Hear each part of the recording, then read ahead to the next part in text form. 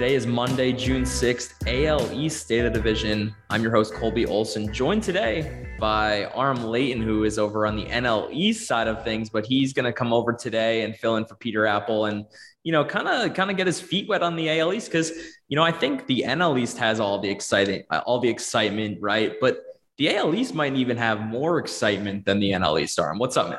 Well, dude, it's funny because I would have bet on, the NL East being a little bit more competitive than it's been so far this year. And the AL East, I mean, we knew it was going to be good, but it's pretty fun seeing how strong some of these teams have looked out of the gate. And even with the slow start, I mean, you talked about it before we recorded, like the Red Sox, it's been quote unquote disaster relative to what we've seen last year. And they're still one of the hottest hitting teams in the league, now slowly climbing back into it. This is going to be a really fun division to break down. And what I like about the AL East is there's no days off. Even the Orioles can sneak in a little uppercut punch and knock you out if you don't have your hands up. So I'm excited to kind of run through this and talk a little AL East. Yeah, man. I mean, that's something we've been talking about for the last few weeks is the Orioles now are not a team where you can stroll into Camden Yards or even if they're on the road and just expect a sweep. Like you really have to play them tough and play them to win. But let me just break down the standings real quick before we get into it. So the Yankees are in first place, obviously. 39-15. That's a 722 win percentage. I mean, that's just crazy right now. Just crazy. Behind them, they have a 7.5 game lead on this division right now. Toronto Blue Jays are behind them at 31-22. And then the Rays are just right there at 31-23. The Red Sox have climbed all the way back to get back to 500. They're 27-27 right now, 12 back of the Yankees. And then you have the Orioles, who are still at a very respectable 23-33. So, it's the Yankees division to lose right now. But as we saw last year, the Yankees came back. What were they? They were 9 back of the Red Sox at one time, and they came back to almost, kind of steal the division. It was very close to the end. The Rays obviously won, but it's anybody's division right now still.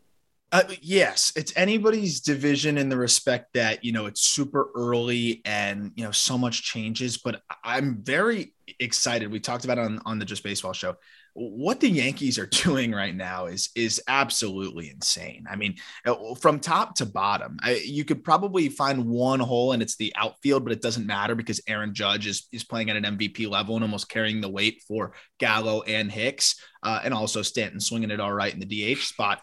But I mean, this team top to bottom is insane. I really maintain, I think the Orioles, they're not great, but they could be close to a 500 team if they were in a different division. I would love to see where the Orioles stack up if they were in the NL East. They'd probably be better off than the Marlins right now.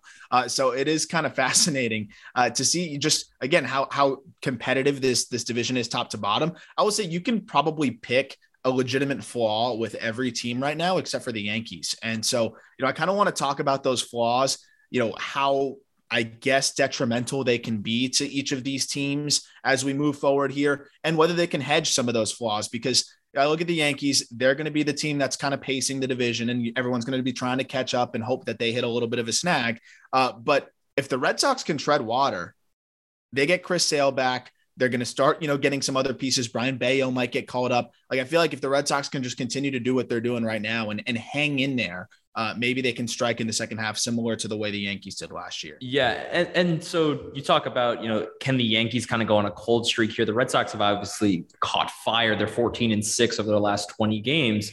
But that's just taking advantage of an easy schedule for the Red Sox. They've gone on this West Coast road trip now, hit the Athletics. Now over their next, few games, they're going to hit the Angels, who have been 0-10 in their last 10, which is crazy. The Mariners, who have not been playing well. Then they get the Athletics again, and they just are on kind of an easy schedule right now. The Yankees, on the other hand, they get the Twins. Then they get the Cubs, who are obviously not that great. But then the Rays, Blue Jays, Rays again, and Astros back to back to back to back. I mean, that is a really, really tough schedule coming up. But aside from that, yeah, I mean, the Yankees, I wanted to talk about this rotation because top to bottom right now, this is one of the best rotations performance-wise we've seen in a long time. And obviously you have Garrett Cole up top.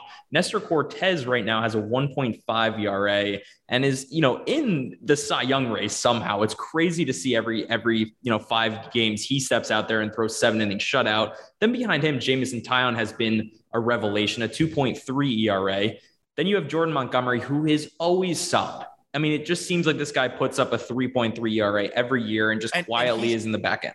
And he's pitching his best right now. Like that's the other thing too. Like he looks, mediocre with his 3.02 ERA. Like that's great for Jamon. He's usually in the mid threes range. Yep. Like even he's taking his game up a level. And then I didn't even mention Luis Severino, who's come back, and he's kind of this number 2 in this rotation, maybe number 3, which is crazy. He's a 2.95 ERA right now. So the thing is, you look at this, is it sustainable? But to me, these guys look sustainable right now. This all looks real.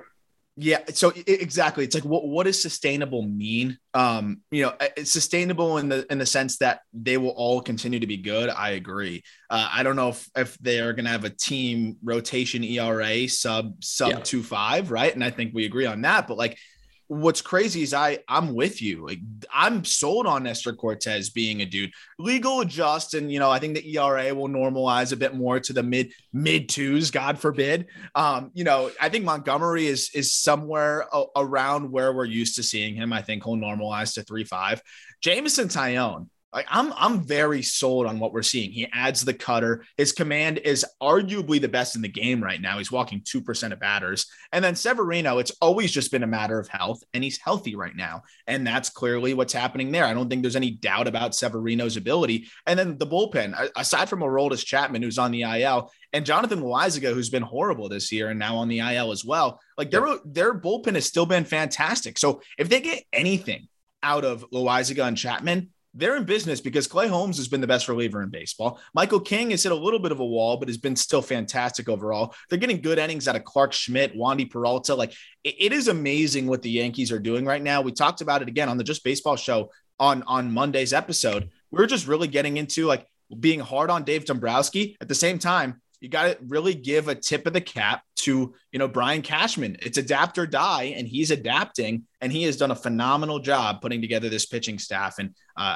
we're seeing the results. It's so tough every week, because it seems like we end up talking about the Yankees for an hour on the show and like kind of sprinkle in the rest of the teams, but it's really just incredible what this team has done. But how can you talk about anything else? Exactly. And we talk about the losing streak, like if they can hit a wall a little bit. Here's the problem is if one guy gives you a bad start, one of these other 4 dudes are gonna step up probably and give you a good start. And that's why the Yankees have been impervious to scuffles, is because they're getting a good start almost guaranteed every single day. And if they don't, another guy will step up. And I think that's kind of what the Red Sox and even the Jays to a degree are missing right now. Yeah, absolutely. I mean, what separates them is the Yankees lineup can still save them too if your rotation doesn't do what it's supposed to do. And that's kind of what the Red Sox and even the Blue Jays are kind of banking on right now, right? The Red Sox right now are leading baseball in WRC plus since May 1st, which, if you kind of ignore the first 3 weeks of the season where it was like, okay, there's a dead baseball, there's something weird going on here. It was just kind of weird what the whole league was going through there. But since May 1st, they're the best offense in baseball, right? And so I think the Red Sox, at 27-27 are a team to be scared of in the wild card race. The Blue Jays are 8-2 in their last 10 and are kind of just starting to get hot. They're really just starting to get hot. Alejandro Kirk has come on and been insane. And I love talking about him because he is a 5'8". He's listed at 260 arm. What would you say he's at? I'm getting him to 285 on a light day. I think that's after he sweat a lot out and didn't eat that much that day. I think he's pushing 3 bills, and it's amazing because, as you mentioned, he's in 307, 389, 471. And oh yeah, they've got that Gabriel Moreno dude in the minor leagues as well. So it's going to be interesting to see how they navigate that. Kirk is probably more of a just bat first catcher. So maybe Moreno gets called up and he ends up, DHing a little bit more, because that surprisingly has been a little bit of a void for the Blue Jays right now, has been the DH role. They haven't been getting as much production there. And, Teoscar Hernandez has struggled. Lourdes Gurriel has struggled. What's been surprising is the pitching has seemed to keep the Blue Jays alive right now. Kevin Gausman overall has been fantastic. Alek Manoah has been unbelievable. Yusei Kikuchi, I think, has been a great, I don't think he was supposed to be the third option. He's been a great third option for them. And Jose Barrios, though, starting to show signs of life over his last couple starts. And let's be real. Was Jose Barrios going to suck? I don't think so. It's just how good is he going to be? Is he going to be more of the high threes, low fours ERA guy? Or is he going to tap into more of those flashes of the, number 2 upside that we've seen? If he can be anywhere between those two, I really like this team. But I mean, the offense needs to be better. That's what this team is built on. Yeah, I've long held the belief that Jose Barrios is just a cherry bomb kind of guy, right? He'll give you the 7-inning, 8-inning shutout, and he'll look like an ace. And then he'll come the next game and give up 5 earned in 3 innings. And you're like, what the hell just happened? Yeah. So, he's not really consistent, but he does give you those ace-like performances. The one guy I did want to touch on there, though, is Kevin Gausman, because he has struggled over the last couple of weeks. His last 4 starts, he's given up 8 runs in 19 innings, just 19 strikeouts. This was a guy that was striking out like 12 per 9 and couldn't be hit over the first, start of the season. But over the last few innings, he's struggled a little bit, giving up some hard contact to that splitter, kind of hanging it over the middle of the plate. But I'm not worried about Kevin Gausman at all. And I don't think Blue Jays fans should either.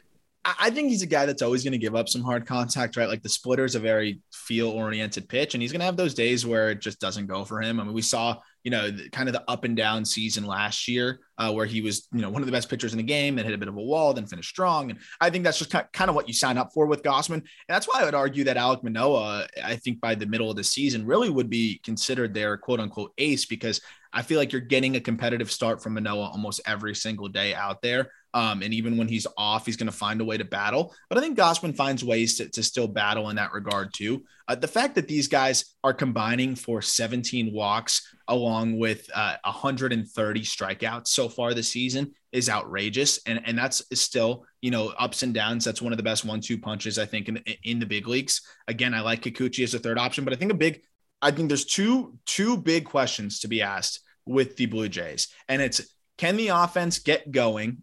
At what point do they start worrying about Teoscar and Lourdes Gurriel and their offensive production? And it's not like they're getting much from Matt Chapman right now either. And also, who is going to be that fifth arm? And that's a big question for me too, because Hyunjin Ryu is on the IL. He wasn't even that good when he was healthy. I think his best days are very clearly behind him. Is Nate Pearson going to step up? I don't think so. And you can't count on Ross Stripling. I mean, that's not realistic. So who's going to be their fifth guy? And I think that also trickles into the bullpen as well. I mean, I love Adam Simber and what he's done for them. I love Jordan Romano. But, I mean, outside of Romano, who is their swing and miss guy out of the pen? So I think this is still an incomplete team. I think they're good in a lot of areas, but they have some voids in a lot of areas. And I love to see them playing better. I think that's largely due to them swinging it better and, also getting a couple of good outings from Barrios. But they're going to need to either turn into one of the best offenses in baseball like they're supposed to be, or they're going to need to solidify that fifth spot and the bullpen. I think the former is the easier. So, they better get swinging it a little bit, in the coming days, because Vlad Jr. needs to be hitting better than an 816 OPS. And I think the rest of this team, if he's not doing better, needs to pick up the load a little bit too. Yeah, I wanted to touch on Santiago Espinal for a second too, because what a revelation he's been. And he stepped into the Marcus Semien role because obviously Marcus Semien had 45 home runs last year. And, it's kind of like the Moneyball quote. It's like all the scouts are sitting around the table and they're like, how do we replace Giambi? How do we replace Giambi? It's like, you can't replace Giambi, but you can bring in Santiago Espinal and at least get like close to the same impact and a very good glove over there too. I mean, Espinal has been amazing. And yeah, you're never going to get 45 home runs at second base. It's just not going to happen. They didn't necessarily need it if everybody was swinging it the way that they can swing it. I mean, again, I don't think it's the subtraction of Semien that really is hurting them. It's the subtraction of production from almost every single guy in the lineup right now is down from last year's figures. Espinal is one of the only exceptions to that. He's added some power. He's never going to be a big power guy, but he's added a little bit more impact on the baseball. He's an elite defender. He gets on base. He's got good bat to ball skills. I think he's the perfect guy to balance out this lineup. But again, they need more production. You're not going to get it from a guy like Espinal. He's a taste breaker for the big, productive guys you have in the lineup. But Espinal has been one of the big reasons I think they're staying afloat because of his consistency, through the first couple months of the season. So I wanted to move to the Red Sox real quick, and I wanted to touch on one guy in particular because The big deal for the Red Sox in the offseason was them trading Hunter Renfroe to the Brewers for Jackie Bradley Jr., plus a couple prospects. And, that was kind of a head scratcher move because Hunter Renfroe was quite good last year. It hit close to 30 home runs and wasn't the best defensively, but we know about how good that arm was. But it kind of signaled that there was a power void in this Red Sox lineup. And I kind of wanted to bring up the play that Franchy Cordero has had over the last couple weeks because, or even close to a month at this point, over 100 plate appearances now, 24% K rate, 8% walk rate, a 194 ISO. That's good for a 109 WRC plus. And the craziest thing about him right now is I think his ceiling is actually higher than this because his hard hit rate right now is 53%. He's putting the ball in the air. And I don't think all the balls have really dropped for him yet. And I think, watching him and in the outfield, he's not the greatest corner outfielder, but how far off is he from being kind of that Hunter Renfroe type where he has a good amount of power and he's a decent corner outfielder and can play first base? I'd rather have Hunter Renfroe, and that I'm still puzzled by that trade. But I think he's continuing to produce, which is interesting. But I will say, Cordero's been a really, really big bonus for them because we know JBJ is not going to give you, what you want offensively for the most part. And I think he's actually been a little bit better than I even expected, which is still not that great. But Franchy Cordero, you've mentioned it. He hits the ball as hard as anybody. The exit velos are elite. And now we're finding a little bit more consistency here. He's going to swing and miss, but honestly, strikeout rate is not that bad for him. He's 25 punchies and 104 plate appearances. That's more than fine with the power you're going to get from him. I'm very intrigued here. I definitely am. I want to see how he can continue to, perform. Keep him away from the lefties, just use him as that kind of fourth outfielder that gets a little bit more run than your average fourth outfielder. Yep. I think it's a great balance with JBJ here, but here's the thing is he's also a lefty. So how do you kind of structure that platoon? That's the difficult, I guess, thing to figure out here. But regardless, Franchy Cordero is a great, I would say bonus right now. And Jarren Duran is swinging it great in AAA, but there's another lefty. So it's interesting. I think they have some decisions to make. And that's why it's this early. It's June 6th. Let Franchy Cordero go a little bit over the next month and see what you've got. If he hits a wall, he hits a wall. And now you can either decide to call up Duran or shuffle things around. But if he rakes, now you can start to move forward with him in the lineup more frequently. And maybe you're packaging Duran, maybe you're doing something else. So I think you got to figure out what you've got here. And that means more ABs for Franchy Cordero. And I think he's earned them, like you said. He's absolutely earned them. The approach is there. I think Red Sox fans would be very disappointed if the Red Sox trade Jarren Duran. He's a fan favorite. But regardless, let's move on to the Rays for a second because this team, I am honestly shocked they're 31-23 because they have not played like 31-23. And since May 1st, right, the same May 1st, I was telling you that the Red Sox are leading the league in WRC plus. The Rays right now are 25th out of 30 teams in WRC plus since May 1st with a 94 WRC plus. And it just seems like there's a void in that lineup for some real star power to come through. Obviously, Brandon Lau has been hurt, and Manuel Margot was unbelievable there for a stretch. He's starting to cool down after coming back off the IL. Wander Franco has even struggled. He's just at a 113 WRC plus, and that seems low for him. What do you think this team needs, Arm? You said it, man. They need bats. You look at the lineup, they've got one dude with an OPS over 800, and it's Ji-Man Choi. It's just not going to fly. I will say we could almost just sit with our hands crossed if you're the Rays, front office, and the offense will naturally get better for all the reasons you just hit on. I think Wander Franco will get better, although the splits are concerning.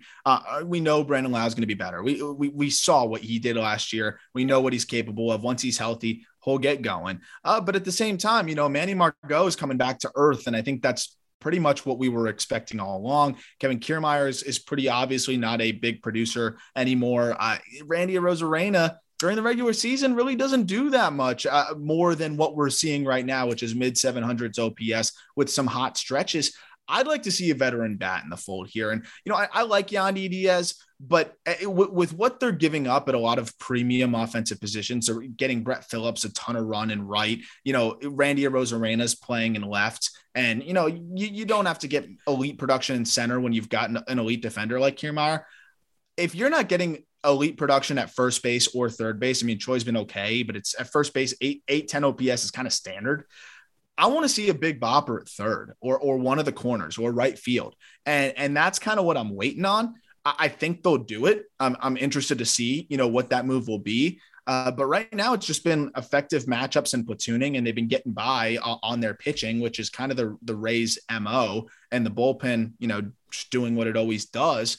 But I need to see a bat here. I would like to see them get a veteran bat, and I expect them to. They always do. They should, much like they got Nelson Cruz last year. They need somebody in the middle of this lineup because they did kind of rely on their young guns a little too heavy. I think Josh Lowe came up and struggled. Francisco Mejia has really struggled as of late. And you mentioned Brett Phillips. Brett Phillips is kind of like a JBJ style player, and he might even be worse than JBJ. Kevin Kiermaier kind of similar as well. So you can't have too many of those guys. They do need another power. Yeah, they do need another power bat. But yeah, that kind of closes out the Rays arm. Let's finish off for our Orioles fans on the pod, because they've, obviously had some big news in the last couple of weeks. Adley Rutschman came up, but most recently, Grayson Rodriguez, your number one pitching prospect in all of baseball, went on the IL for the foreseeable future with a lat strain. And it's not something you like to see, but I kind of wanted to get your thoughts on that and the long-term outlook there. Yeah, I mean, thank goodness it's not, something structural or shoulder, elbow, whatever. They're obviously going to be insanely cautious with Grayson Rodriguez. He's their crown jewel. And it stinks because it's going to delay that debut probably until next year or the very end of this year, which is unfortunate because we know they're going to nurse him back. Why rush Grayson Rodriguez back when you're not competing this year? So that's unfortunate because I was very much looking forward to, I think Grayson Rodriguez was maybe 3-4 starts away from a call up potentially. And, having the battery mates of Adley and Grayson Rodriguez would be unbelievable.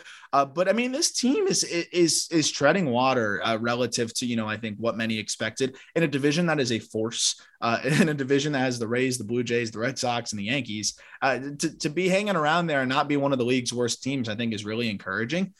I like this Orioles lineup to a degree, and this is relative, right, to the worst teams in the league. They are a much more watchable team, I think, than a lot of other ball clubs. I mean, you got somebody like Cedric Mullins who's starting to get going a little bit more, and it's incredibly exciting when he's going right. Ryan Mountcastle, we know the kind of power that he has. Austin Hayes has quietly been one of the better players in the AL East over the last month or so. He's been really good, and Trey Mancini is hitting 305, 377. 437. And I will say to for the next month, I know they don't want to trade him because he's an awesome dude with a great story. But ultimately, Trey Mancini, if he goes elsewhere, those power numbers will tick up because it's a graveyard right now in Baltimore and Camden Yards and left field. I think the power will tick up. They've got some sneaky pieces here, and I think they're going to trade some guys like Mancini. But ultimately, the rotation has not been as bad as I thought it would be. Which I think is kind of what's keeping them alive here. Tyler Wells pitching. Yeah, I recently admitted that I like Tyler Wells to Peter, and he had a. Well, here's the thing: Tyler Wells is a big league starter. He's not a good 3. He's 6'8".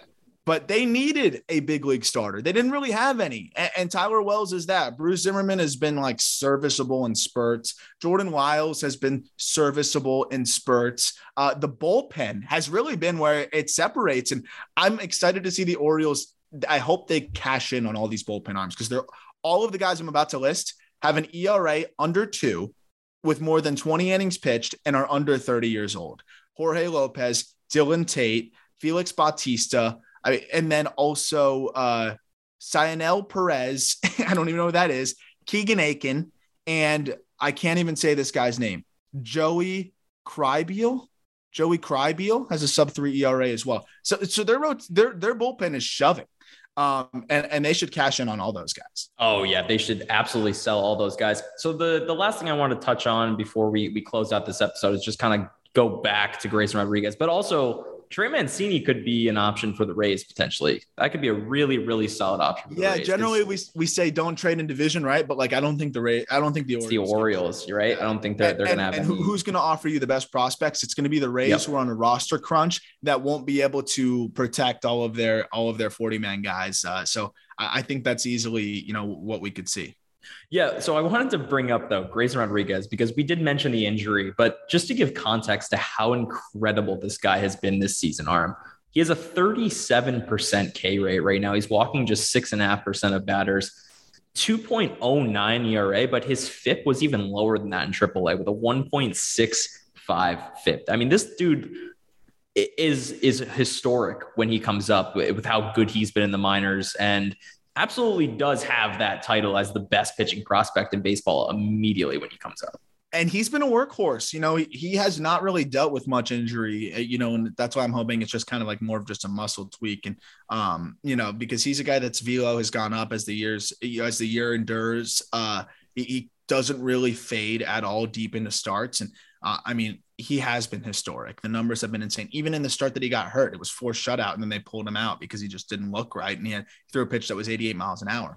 This guy is a franchise-altering prospect that, I really think could be similar to what Jose Fernandez was to the Marlins when he first came up, which was joining a team with good offensive pieces that had almost no pitching and instantly became their ace and the guy that you looked forward to every fifth day. I think Gray Rod could be exactly that for the Orioles, which, I don't throw that around very often.